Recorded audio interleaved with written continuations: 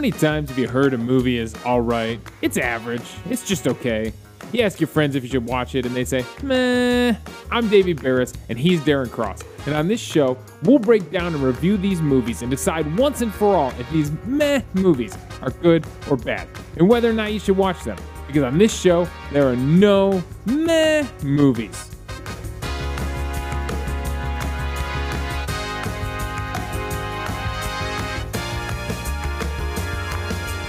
Now, for a movie to qualify as meh, it must be between 40 and 60 on the tomato meter or 4 and 6 on IMDb. And the movie we chose this week in honor of Raya and the Last Dragon coming out in theaters, if you can actually go to a theater, and on Disney Plus. You can watch it there on Disney Plus. We had to find a dragon movie. And we went back to apparently the favorite year of season 3, 1996, to do Dragonheart, which scores a 50% on Rotten Tomatoes. It's a perfect meh movie and a 6.5 on IMDb. Spoiler warning for Dragonheart. Spoiler warning. We are going to be talking the whole movie on this podcast. And we'll mention some of the sequels, but probably won't spoil them because we haven't watched them. We just watched Dragonheart. So, Darren, in case it's been a while since they've seen it or they've never seen it before, what is Dragonheart all about? Dragonheart stars Dennis Quaid as Bowen, who is a knight, I guess we could say, and it's approximately, 948 AD? Something like that. You know better than me. It said a year. There was a year stated at some point. Any case. A long time ago. And in the beginning of the movie, a tyrannical king's son is gravely wounded, and they make a deal with Draco the Dragon, who is, voiced by none other than Sean Connery.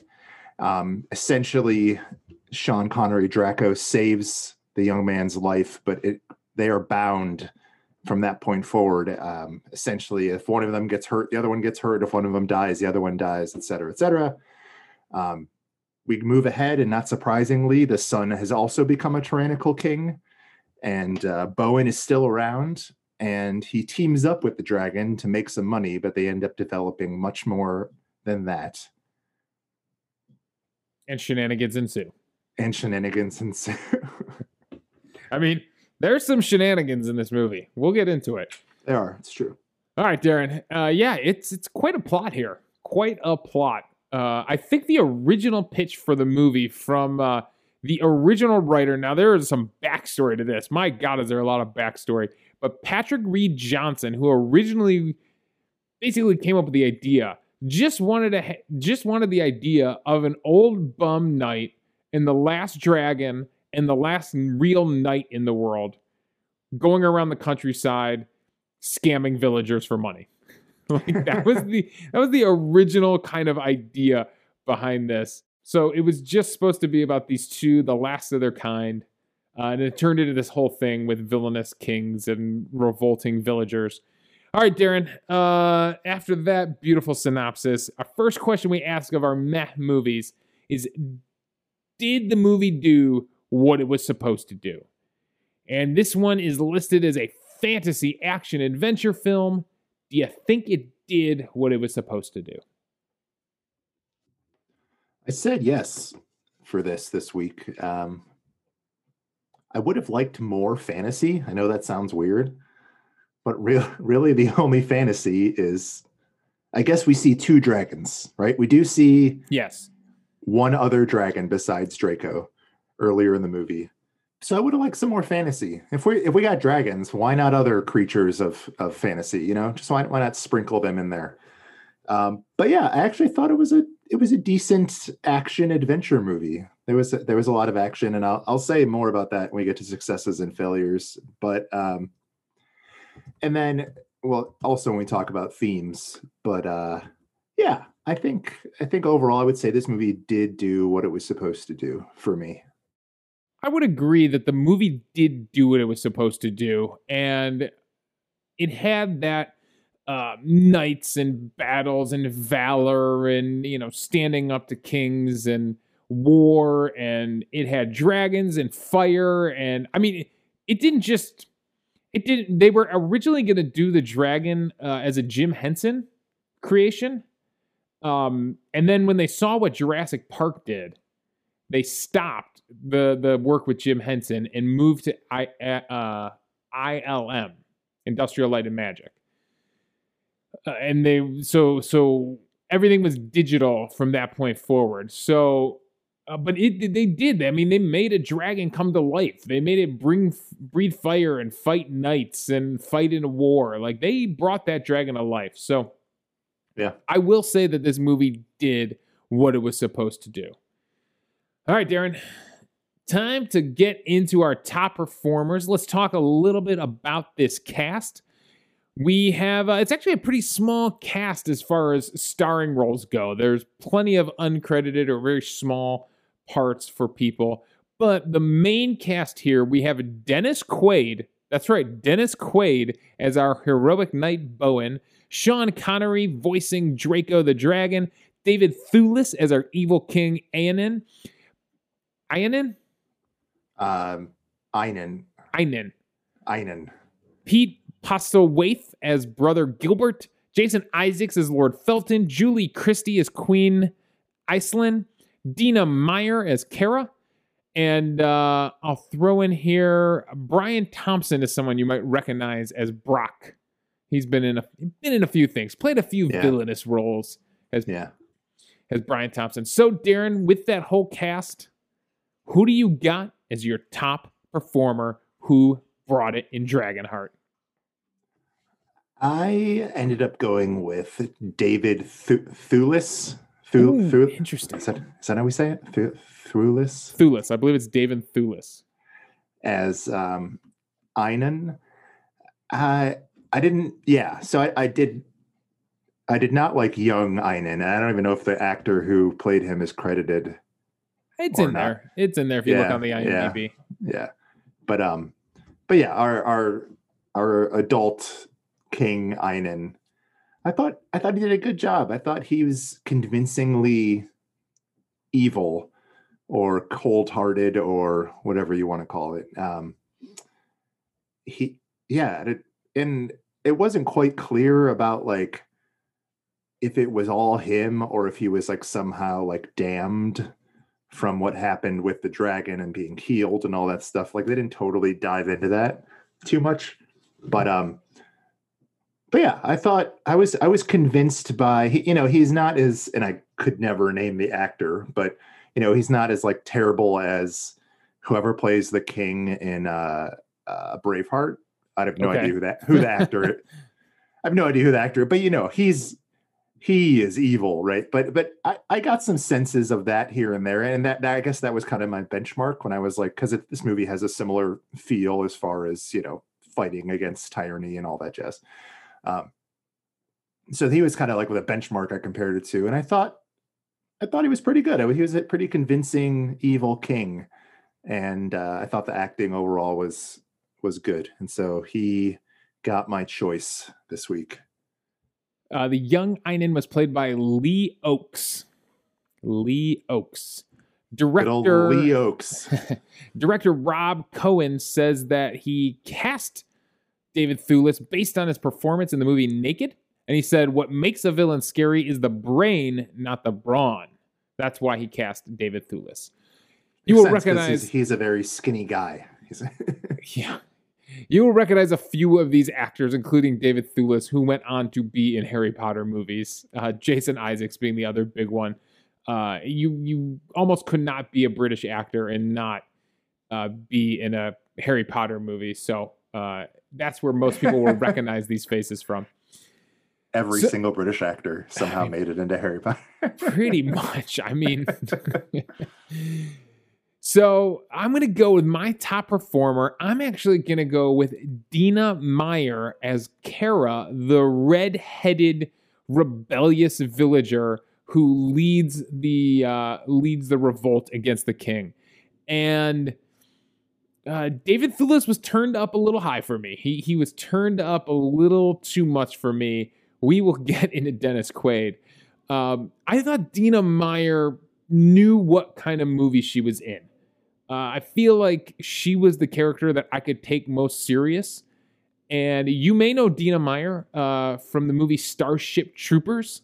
She plays the girlfriend of Rico. Well, that's diminishing. She plays Rico's rednecks. Roughnecks. Roughnecks. Yeah, not rednecks. Dizzy, right? Yeah, they call her Diz. Dizzy Flores. Yeah. Yeah. She plays Dizzy Flores. So she's pretty hardcore in that movie, running around with a machine gun. But in this, I felt like she kind of carried the weight of like what was actually happening with an oppressive king and the fight. She was probably the most honorable character in the movie. Could say that. Yeah. So I give my top performer to Dina Meyer. That's fair. I think she was like came across as like genuinely like disgusted or distraught or like hopeless about the situation with the evil king, especially when they kill her father. Spoiler alert. Yeah. Nah. Yeah. So there we go. Dennis Quaid. I think we'll tackle him in Successes and Failures. I feel like that's gonna come up. So speaking of successes and failures, that's where we're going next with this movie. And we like to get into this category now, talking about themes. Talking about the big themes that we saw in the movie and whether or not they worked for us, whether we saw them as a success or a failure. So, Darren, what was your big theme in this movie? My big theme was I kind of went back and forth with, I know they're not the same thing, but I couldn't decide if I wanted to call it tradition or valor because they kind of like both spilled into the movie a little bit. And so, but I think the overarching theme for me was that there were people that existed that believed in something greater that was more noble, and those people no longer are around, and they're sort of fighting for that spirit to remain. Them being Bowen and Draco. So it's kind of like a tradition, but it's maybe the tradition of valor. I don't know exactly but something along those lines. Yeah, anytime you're gonna have knights, medieval knights in a story, you're going to get into questions of honor and valor and virtue. So yeah, that definitely was a theme. The old code that Bowen lives by. Which I did some research on. I'm just going to spoil trivia. That's going to be my new thing, just spoiling it all throughout. The Legend of King Arthur, there is a oath, but it's not the same that's in the Dragonheart movie. I believe the one in the Dragonheart movie was pretty much made just for this movie. The oath from the King Arthur time was called the Pentecostal Oath. And it doesn't roll off the tongue as well as the oath in the movie does. There's a lot of like double negatives and like there's some things you should do, some things you shouldn't do in the oath. So I get why they but every knight has to have an oath, a code that they live by. So yeah. So I get that. Yeah. Definitely a big theme in the movie. So was it a success or a fail for you? I went back and forth on this a lot. I wish there was more that we could see of it before it went away, because like really the only access we have to it is Draco and Bowen trying to preserve it. Yeah. So I wish we would have seen maybe more examples of it earlier on in the movie, and then it would have felt lousier, and we would have missed it more. It would have felt worse for it to be gone. Because, like, I think they were just kind of banking on the fact that people would just be like, oh, well, everyone knows that this is important. And so if we say it's missing, everyone will be like, oh, that's sad. It shouldn't be missing.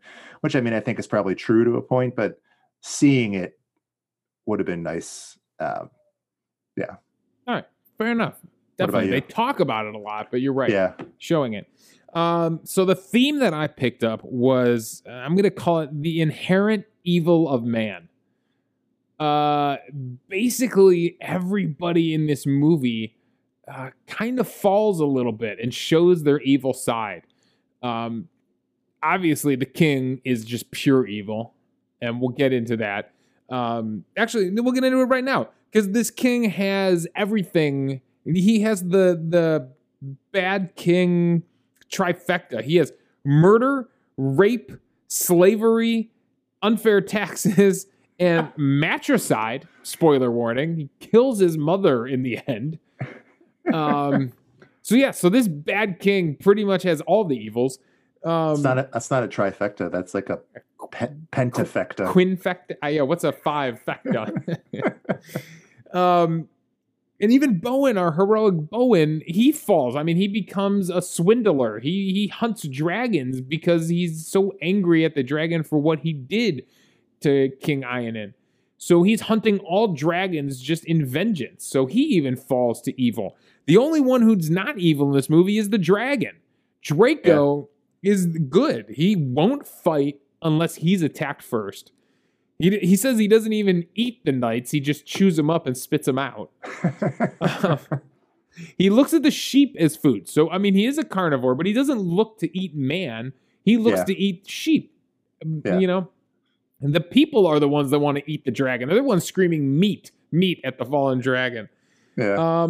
And he thought if he shared his heart with this kid, this dying kid, that he could help man the way the old dragons of old helped man. And he thought he could bring man back on the right path and didn't realize how far fallen man was. So that's kind of the big theme. And that was a success for me. I definitely felt it throughout this movie. Cool. I like it. All right. Well said. Thank you. What else we got in successes and failures? Let's get into all of it. Do you want to go first on Dennis Quaid, or do you want me to? You can go first. Dennis Quaid was a fail for me. There was no reason for him to be trying to do that British accent. It was awful. I mean, people make fun of, what's his name, who did Robin Hood, for losing his accent, for his accent going in and out. From Field of Dreams, Kevin Costner. They make fun of him, but this wasn't even an accent. It was he growled his lines.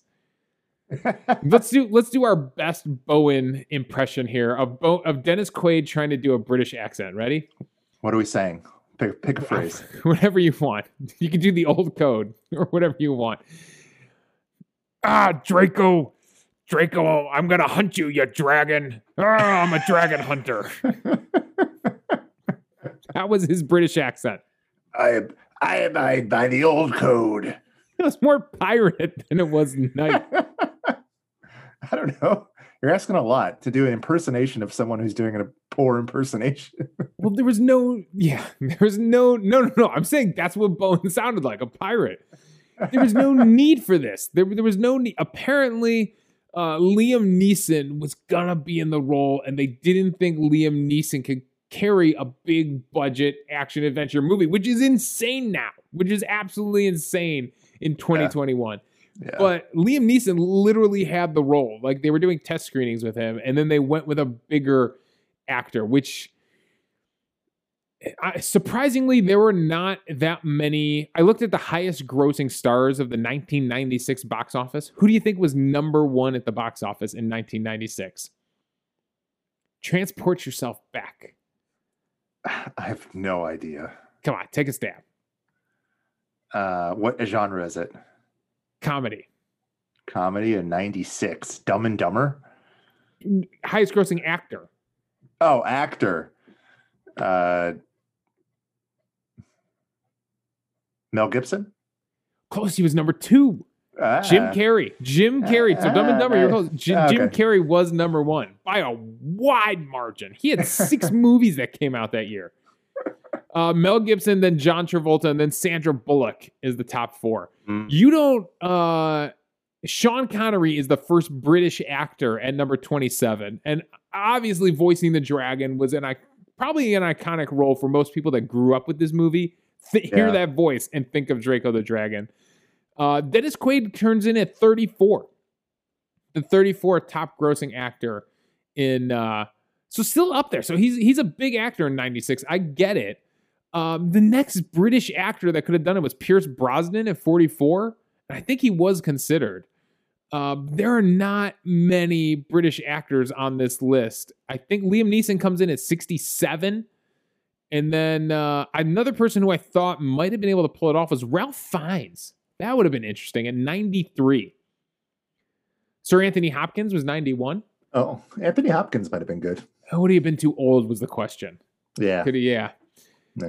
So there are not a lot of British actors crushing it at the box office in 96. So I kind of get that, but it's a total mistake not to. I didn't even think Dennis Quaid was that convincing as Bowen. Like I didn't. Yeah. He didn't carry the action really that well for me. It was tough because it was like he was trying to be Mel Gibson in Braveheart, but it didn't, he was trying to be that like rough and tumble, like born in the fields of Scotland or wherever the hell, yeah, it was tough. It was tough. Yeah. All right. So we've trashed Dennis Quaid pretty good for this. All right. What else you got as successes and fails? I did give a success to the combat, specifically the sword fighting. So I think I could give a success to the combat in general.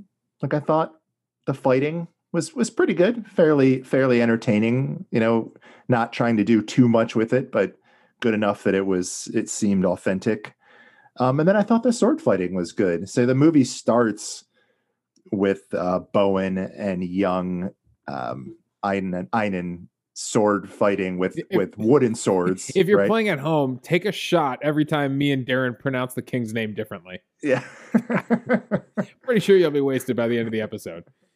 At first, for those of you that are local to Northeast Ohio, I thought he was King Hainan. And I already sold my sequel where he goes on to start a lineage of local grocery store chains. Nice. But then I looked and saw it wasn't Hainan, and that was all ruined. No, I thought the sword fighting specifically, and the action in general, but definitely the sword fighting was enjoyable, like believable. I mean, not on par with like Princess Bride sword fighting, but it was fun. Yeah, I thought it was enjoyable. I have a secret. I am not left-handed. Yeah, I actually threw in. I like the explosions. I thought the explosive work when the dragon was lighting things up with a fire. That stuff worked. Those effects worked. Yeah, they look good. Yeah. I'm going to kind of piggyback off that success. I gave a success to the third act of the movie. I really thought that first off, the villagers had a good battle plan. I liked their plan to draw the king's army out into the woods where they kind of had the upper hand. Right. Where it was really hard to fight on horseback in the woods. I did enjoy the priest giving all the battle cliches that a priest forced into combat would. Pride before the fall, turning the other cheek. So that was good. Thou shalt not. It was something like about evil or murder. I don't know. It was something. And Draco having to sacrifice himself, like that was a real decision that Draco had to make. And then Bowen's decision to like actually do it. He had to be the one to do it. So that I felt that. And then I just like that dragon heaven is real. Yeah, it is. Yeah, it's the sky. I'm sure it's up there with ogre heaven from Shrek and donkey heaven and how many other animals have talked about the heavens and the stars. So that third act overall, I thought that was probably the strongest act in the movie. Yeah, I gave a success to the ending. So I piggyback on that it was, I did like the whole sacrifice thing and just the fact that Bowen had to kill his friend that his dragon friend he created a relationship with throughout the movie. But donkey heaven would be different because that's a real animal.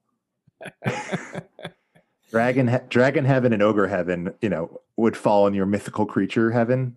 So it's different. Look, I'm just so you know. I'm trying to see where he was on the list here. I'm just going what the 36th highest grossing actor in 1996, Eddie Murphy, told me. Okay, just going. Okay, well, so I just gave a success to the third act. I'm giving a fail to the opening scene. The opening scene of this movie is pretty bad. First off, they could not have found a dweebier kid. Sorry, Lee Oaks, if you're listening to this. He was so dweeby as the prince, soon to be king. And then it just, after Game of Thrones, it just looked so cheap. Like, especially the opening. It gets better as the movie goes on, but the opening looked so cheap. It looked more like a scene from a Monty Python movie than this dragon fantasy epic. But would it have looked cheap in 1996, though? Yes, I think it would, because here's the hard part. They talk about Jurassic Park coming out before this. Jurassic Park comes out in 94. Yeah. I'm sorry. Anything after 94, I'm going to hold you to the standard of Jurassic Park. I just am. You have to come close.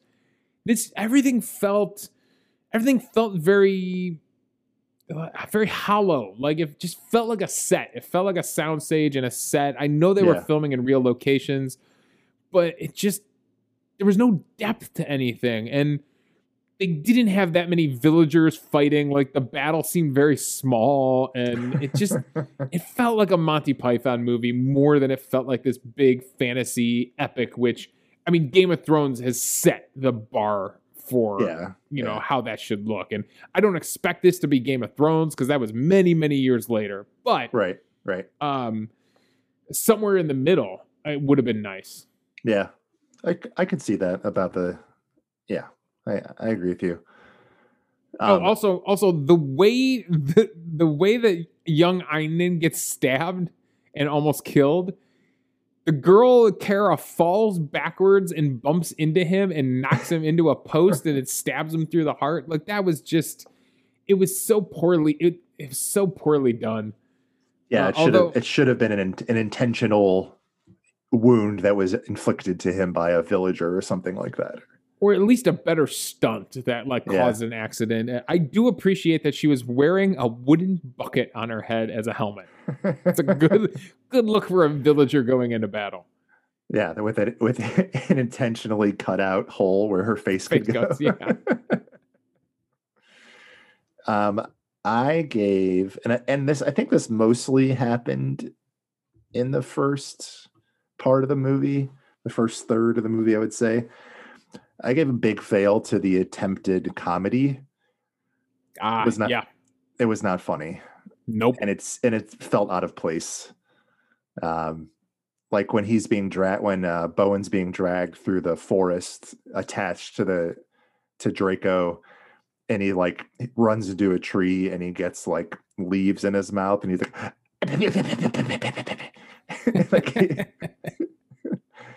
it just, they're trying to be goofy, right? And it just didn't work. And so there were other examples. That felt more like the 100th highest grossing actor of 1996, Leslie Nielsen. That felt like something he would be doing. It felt like a Spy Hard moment or a Naked Gun moment. Yeah. Naked Dragon. That's your sequel? Ooh, that's maybe my sequel. Let it stew for a little bit, everybody. Let it stew. Let's see what he comes up with. I wrote down all the slapstick. Like, we got hit in the balls. We had snot jokes. I wrote, "Where's the fart joke?" I was waiting for the fart joke. We never got a fart joke. The guy who originally created this, and if you read the Wikipedia entry, Patrick Reed Johnson, he's not happy about how this whole thing turned out. He was originally going to direct it, and then they when they wanted to go bigger, they brought in a bigger director too, and he was pretty salty about that.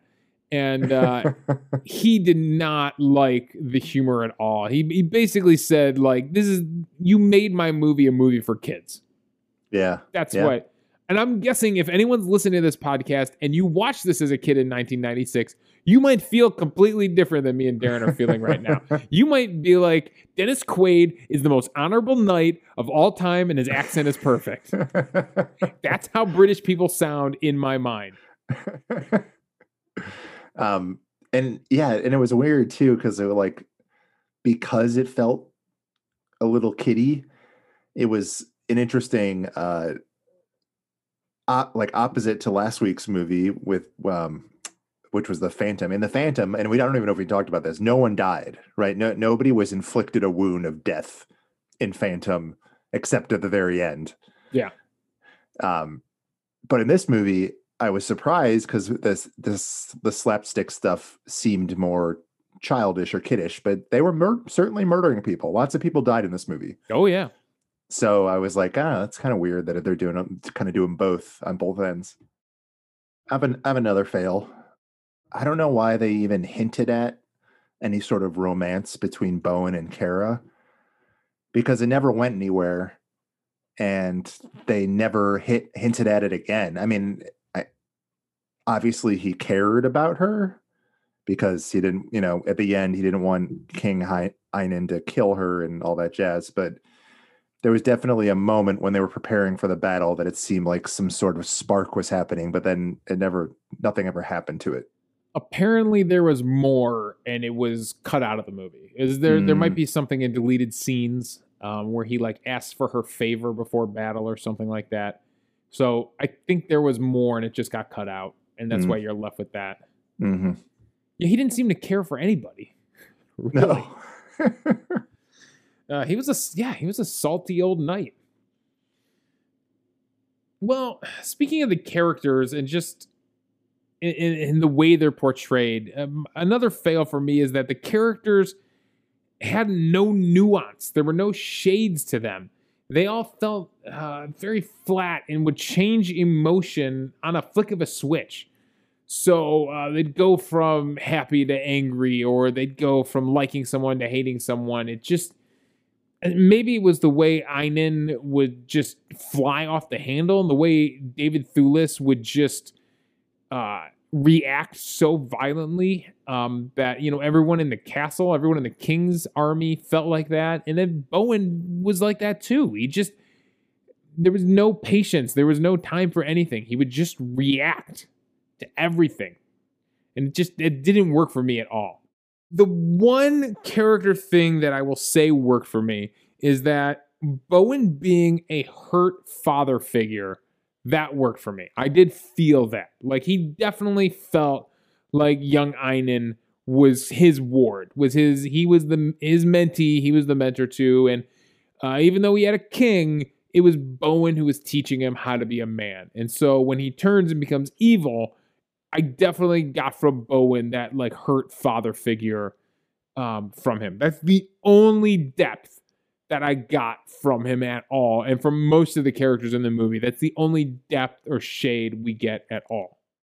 That's fair. I will say that I did feel a little bit of a connection between Draco and Bowen. I thought that they did an okay job with that. And there were subtle hints where at some point when they're trying to do their little scheme and Draco disappears, and then it's when he saves Kara, Draco saves Kara, and then they meet back over near Draco's little lair behind the waterfall.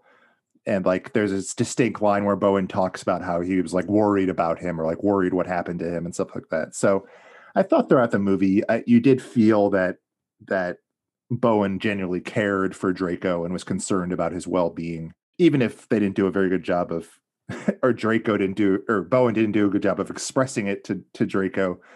I still felt it. I felt that he was conflicted at the end about having to kill him and that sort of thing. Yeah, that was definitely there.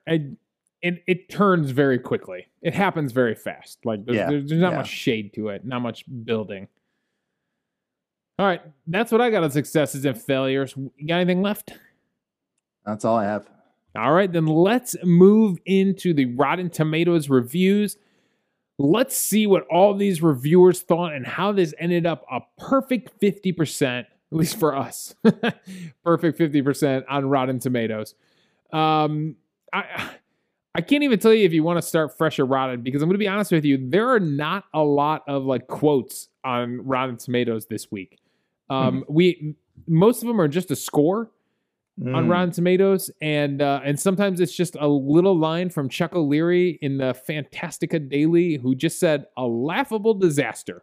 So not much meat on that review. So I'm just going to kind of run down and see who's got a good meaty review here. And how about legendary movie reviewer Roger Ebert, All right. who you may know from the Chicago Sun-Times and being on TV for many, many years. Roger Ebert says his fresh review, he gave it a fresh review. Rob Cohen's Dragonheart is one of the most sublimely silly movies I have ever seen, since it combines its silliness with special effects that are quite simply sublime. I must resist the urge to take easy shots at it. Oh. He was so enchanted with this movie, he doesn't even want to make fun of Dennis Quaid's accent with us. Really like the special effects, I guess.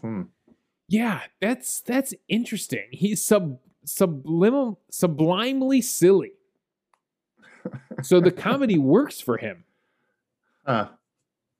Weird. Like I said, if you were a kid, I could see this comedy maybe Roger really Ebert landing. was 10 years old when he reviewed this movie. I don't think Roger Ebert was never 10 years old. He just was always an old man. Just like Steve Martin and Morgan Freeman. They were always old men. Yep. Talk about the effects a little bit here. I was going to I didn't know if this was a success or a fail, or I was going to save it for quick picks. I liked the look of the dragon. I don't think the compositing of putting the dragon into the movie worked. Does that make sense? So the compositing is sort of the way an effect or a creature fits into the world. So the way the Hulk fits into the Avengers, right? It fits the lighting and the shadows and the depth. It looks like the Hulk is actually there in New York City. But this, the dragon just didn't feel connected to the world he was in for me. Yeah, he feels like he's flying in front of everything. Yeah, so, but the look of the dragon, I gotta say, that is impressive. And ILM invented new technology where they mapped photos of Sean Connery's face and video of Sean Connery talking to make the dragon's face move like Sean Connery's does a little bit. So the way he emotes with his, his eyebrows and his jawbone. So they did do some kind of groundbreaking work in the dragon. Probably a few more months they could have made that. Because, I mean, the dinosaurs in Jurassic Park definitely feel like they are there in that world. Yeah, there's not that compositing problem there. So, maybe a little more they could have thrown to the effects and really, really connected it. Yeah, but we did say before that we did think that, like, some of the, I don't want to call them easier, but maybe easier effects, like some of the explosions and things like that, looked pretty authentic. And yeah. All right. So that's what Roger Ebert thought. How about a rotten review here? Steve Rhodes from Internet Reviews, his rotten review, he says the script and the direction drags a lot. It gets way too wordy at times. I also had a note about this. I felt like they were trying to do, I don't know, modern Shakespeare. Like there was definitely like they were trying to rhyme a little bit. It felt like there was a cadence, and maybe it was just again Dennis Quaid trying to do the accent, but it felt like there was a cadence to the conversations that felt a little. It wasn't iambic pentameter, like it wasn't Shakespeare, but it felt like they were trying to be a little bit Shakespearean, maybe in the way they talked. I didn't get that, but I mean, I guess maybe they, if it is true, then maybe they were trying to just capture the time a little bit. Like they're like, oh, well, we're not going to have them full on speak like old English because it'll just be confusing. But what if we can like do something in the middle? Arthurian?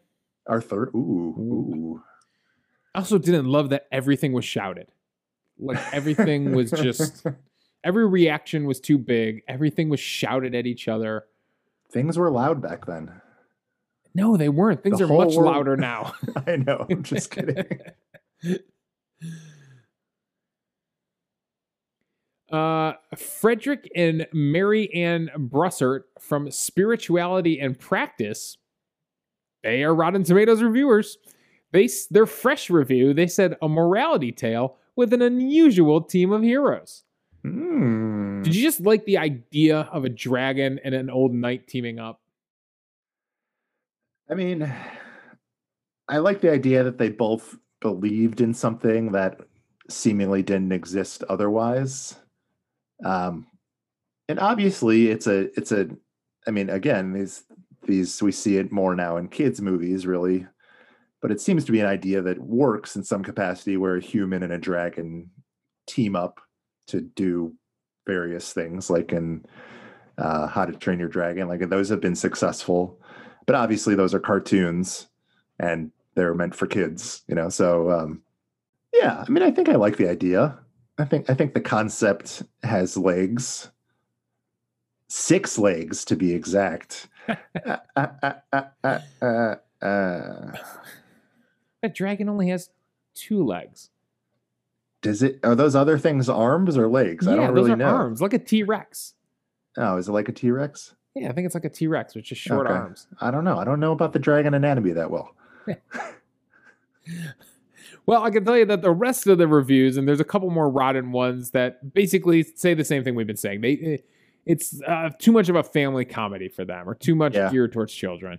So I think we pretty much covered that at this point. So I think it's time for us to thank the Rotten Tomatoes reviewers for their service. Not that many to thank this time. Most of them just gave it a score. I don't know what happened this movie. Usually we're full of weird and wild quotes that sometimes make sense, sometimes are really strange. We don't get that with Dragonheart this week. So instead, we'll have to bring the weird and the strange with our sequel pitches. Darren, let's take a break from reviewing this movie and let's talk about what you would do to pitch a sequel. Now, there have been 5 Dragonheart movies. They're all direct to DVD or direct to video. There's one sequel from 2000, which was Dragonheart: A New Beginning.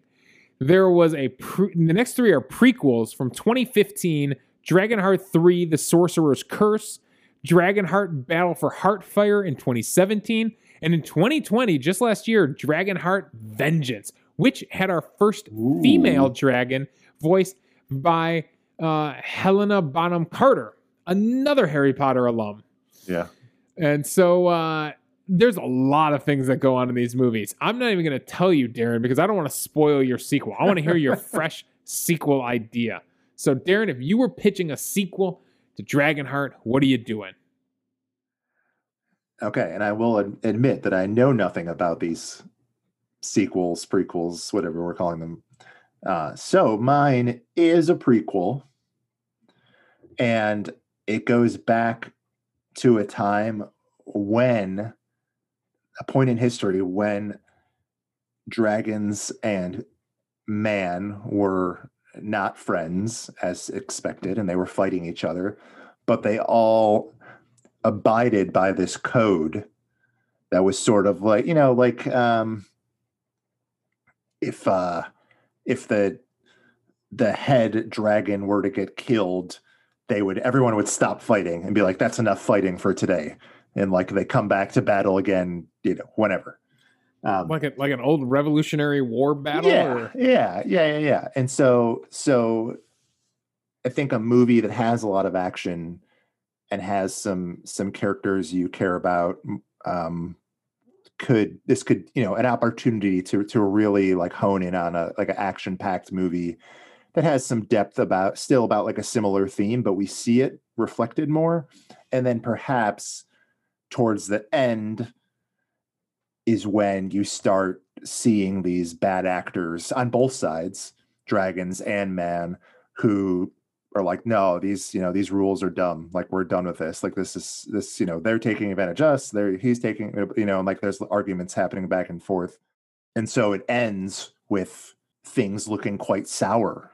And that's why it's a prequel leading into these others.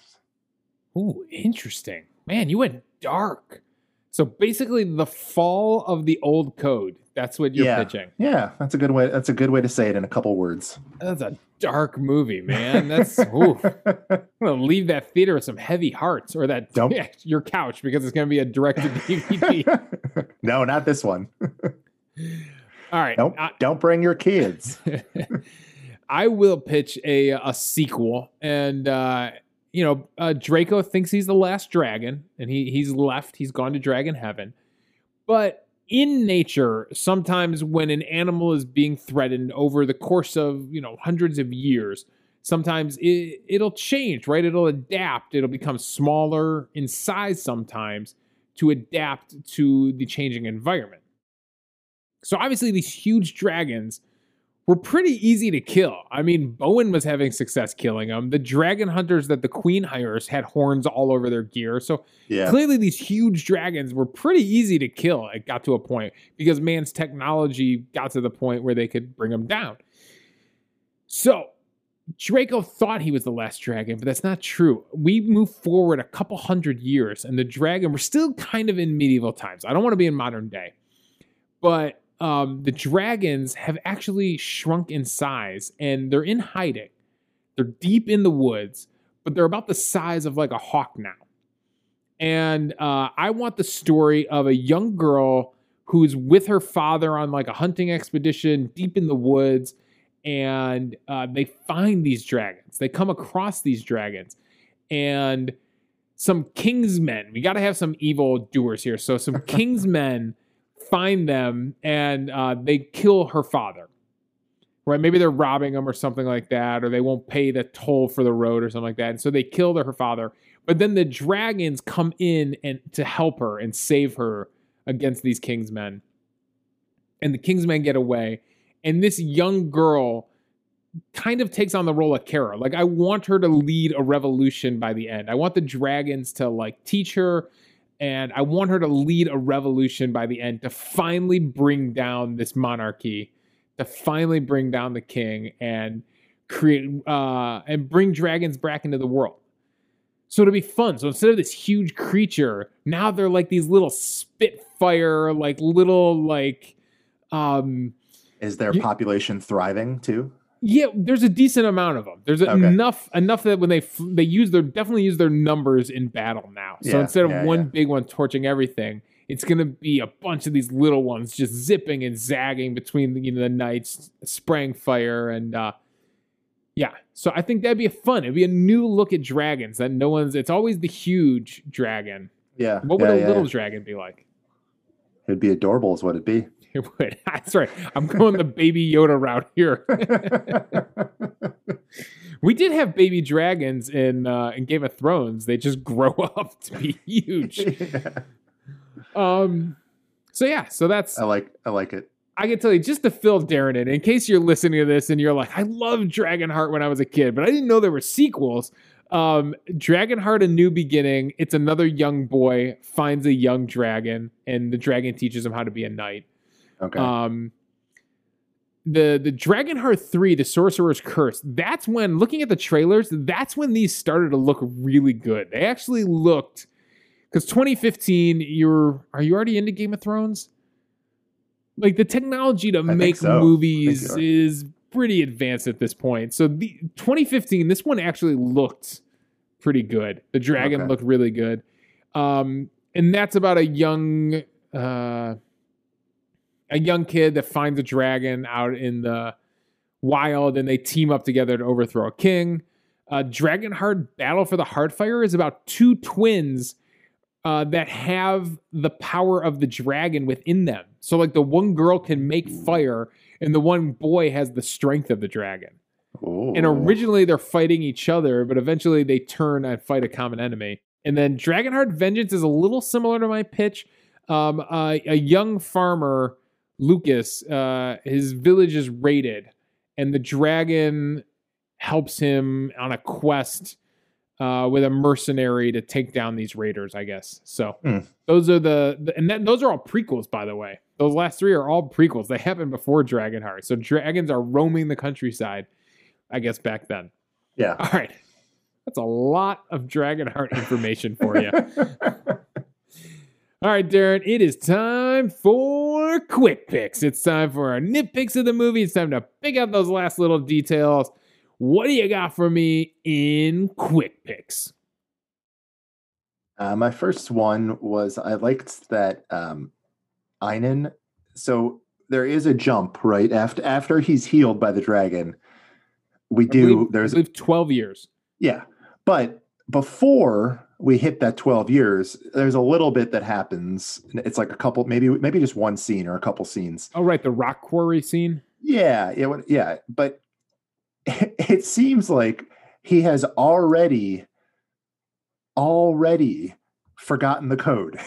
He's already, like, you feel like it's been 5 minutes, and he's already like, no, fuck that code. That's not for me. Yeah, I think that was the point, that he was evil all along, and the dragon thought his heart would change that.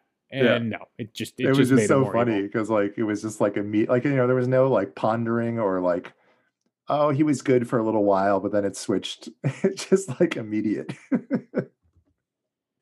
All right, so my first one it's not even a quick pick of the movie. It's a quick pick of myself. I literally looked down at my notes when we started recording, and I subconsciously wrote Randy Quaid instead of Dennis Quaid. I just thought that was funny.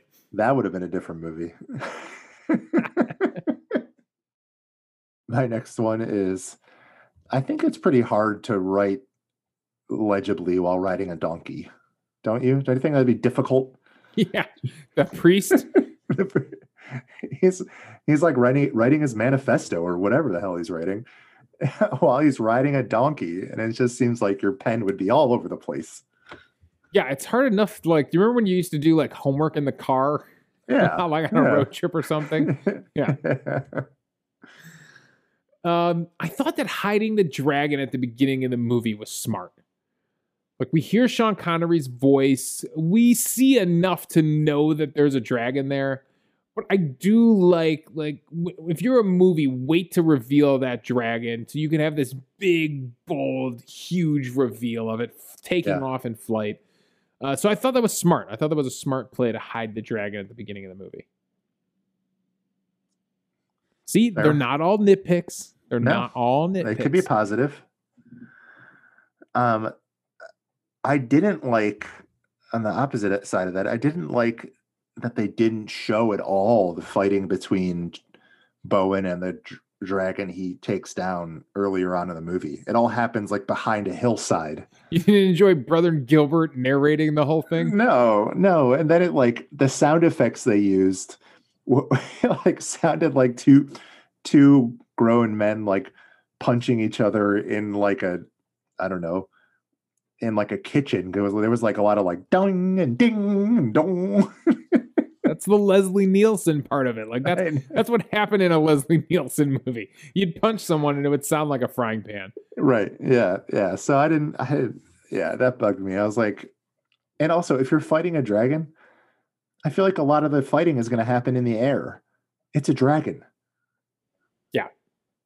I don't know. Speaking of the dragon flying, you don't have to point out which way the dragon went. It's a dragon. You're gonna see it. You're never gonna look up in the sky and go, wait, where did it go? Yeah, that's true. And it happens a couple times where they're like, which way did he go? I don't know, just look up. Do you think all dragons speak English, or you think Draco is multilingual? That's interesting. Well, we never got confirmation. Is he the only dragon that speaks? Do the other dragons talk? I don't know. It's a good question. Yeah, I can tell you in the sequels and the prequels, there's all voice actors attached to all of them. So they do speak in all Dragonheart movies.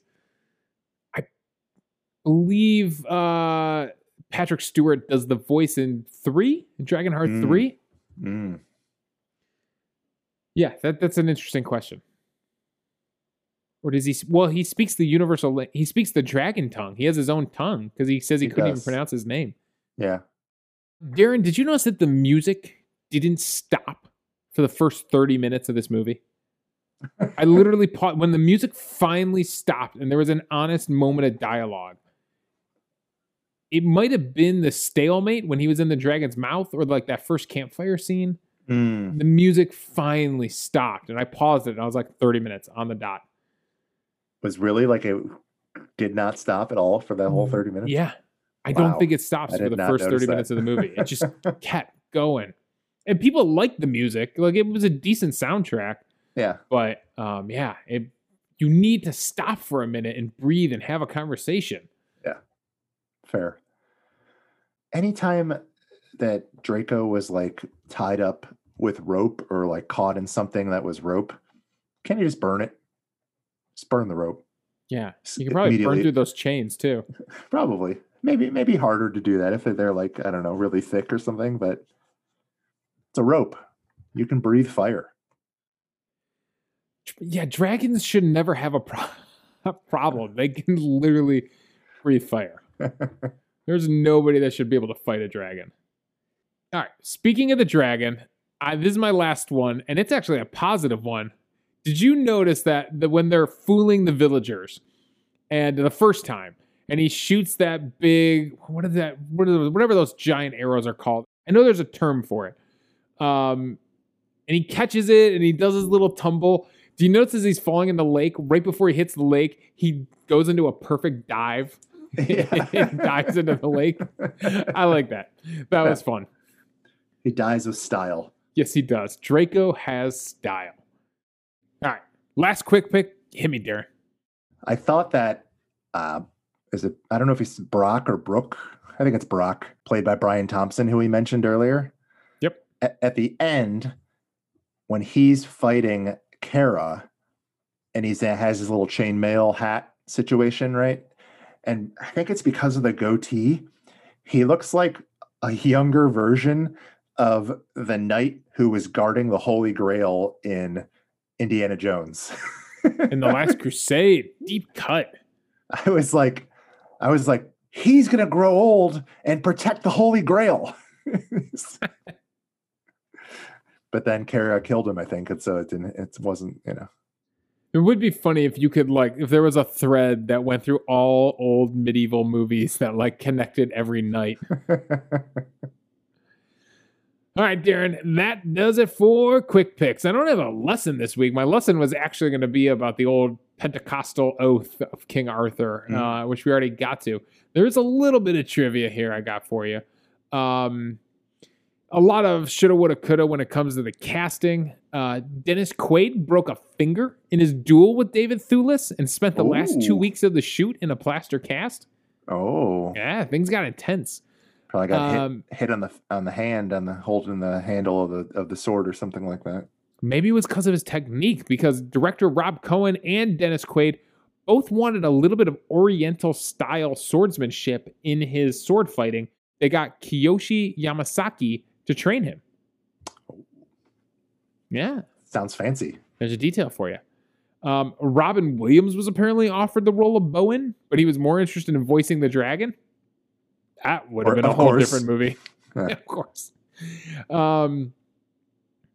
Who else? They had a list of the other. Oh, Kenneth Branagh was actually involved, but he wanted to direct and star in the movie as Bowen.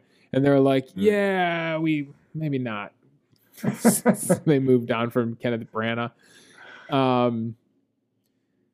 Who are the other actors here? And that's like what Kenneth Branagh always does, right? That's his thing. Yeah, that's his thing. He loves it. So after Liam Neeson was rejected for the role, they offered it to Gabriel Byrne. I don't even know who that is. Pierce Brosnan was offered. Tom Hanks, Kevin Bacon, Harrison Ford, Mel Gibson, Arnold Schwarzenegger, and Patrick Swayze was director Cohen's first choice before Dennis Quaid accepted the role. Do you see Patrick Swayze doing this? Maybe. I mean, he could do action. You think Swayze could do a British knight? Yeah, I don't know. Maybe not. Can you imagine Arnold Schwarzenegger? But he's got the broad. Yeah. We have to stick to the old code. Get to the dragon. Oh, man. He's got the muscles for it. Yeah, he wouldn't wear chainmail. It would just be biceps poking out of like a chest plate. All right, Darren, that does it for our trivia. It is time. It is time for us to wrap up this podcast and decide once and for all, Dragonheart, is it a good movie? Is it a bad movie? What do you say? So, in the end, despite several negatives, I actually said this is a good movie. I agree that Dennis Quaid was not great, but I thought there was enough substance, and I thought the action was good enough that it was a good movie. I think I might have been a little disappointed if I had paid like movie theater prices to go see it, but I still am putting it in my narrowly putting it in my good movie bin. So you're bumping up to like a 51%. That's right. You're just getting it over that line. Just getting it right. No, that it can't be 51. Well, for us, it'd be a 61%. 61. I am going to say I could not get over Dennis Quaid in the lead of this movie. I am saying this is a bad movie for me. It just felt too hollow. The characters, the sets, the locations that they picked, everything just, it felt too hollow and just, it didn't feel dark enough and serious enough. And I get this. I completely get, if I'm a kid, if I'm like 8 years old in 1996 and I sit down and watch this movie, I could absolutely fall in love with this movie. There are plenty of movies from my childhood that I'm not proud of that I love. And it's just not a good movie. There was ideas here. There were good ideas here. And there was a decent third act. But overall, the shouting at each other and the slapstickiness, I couldn't give it a good movie. I respect your opinion. All right, Darren, that does it for... I respect your opinion too. Thanks. All right, Darren, that does it for Dragonheart. That wraps up this. We are going in a completely different direction next week. We have another movie coming out. It may not be coming out in theaters, but I think it is coming out on... they're pushing forward with it. It's the movie Cherry, starring Tom Holland. And we decided, Tom Holland doesn't have a huge portfolio of movies. Tom Holland is very young still. He does not have a long IMDb list, but he does have a movie that came out in 2016 that is also a perfect 50% on Rotten Tomatoes. Another perfect meh movie. And I believe it's the role he got right before he became Spider-Man, our current Spider-Man. It's called The Edge of Winter. And it's sort of a psychological cabin in the woods type movie starring Tom Holland, also starring Joel Kinnaman, who you might recognize from, I think, Suicide Squad and a few other things. We'll get into it next week. Right now, it's still free on Crackle. So I always try to tell you where you can find our movies for free. Right now, it's free on Crackle, but me and Darren have learned hard in this season 3 that something seems free on Crackle and then it's gone like a day later. So, Edge of Winter, check it out. It is the movie we are going to be doing next week in honor of young Tom Holland having a big movie like Cherry coming to theaters. So, thanks for listening, everybody. Thanks for supporting the show. Please subscribe, rate, and review the show on whatever podcasting app you are listening on. You can follow us on Twitter at No Meh Movies. You can follow me on Twitter at Davey Ferris. Tell your friends about the show. If you enjoy mine and Darren's conversations, if you like hearing deep dives into movies and older movies and nostalgic movies, tell someone about the show. Tell a friend about the show. Help grow the No Meh Movie podcast. So thanks again, everyone. And the next time your friends ask about a movie, take a stance and tell them if the movie is good or bad. Because on this show, there are no meh movies.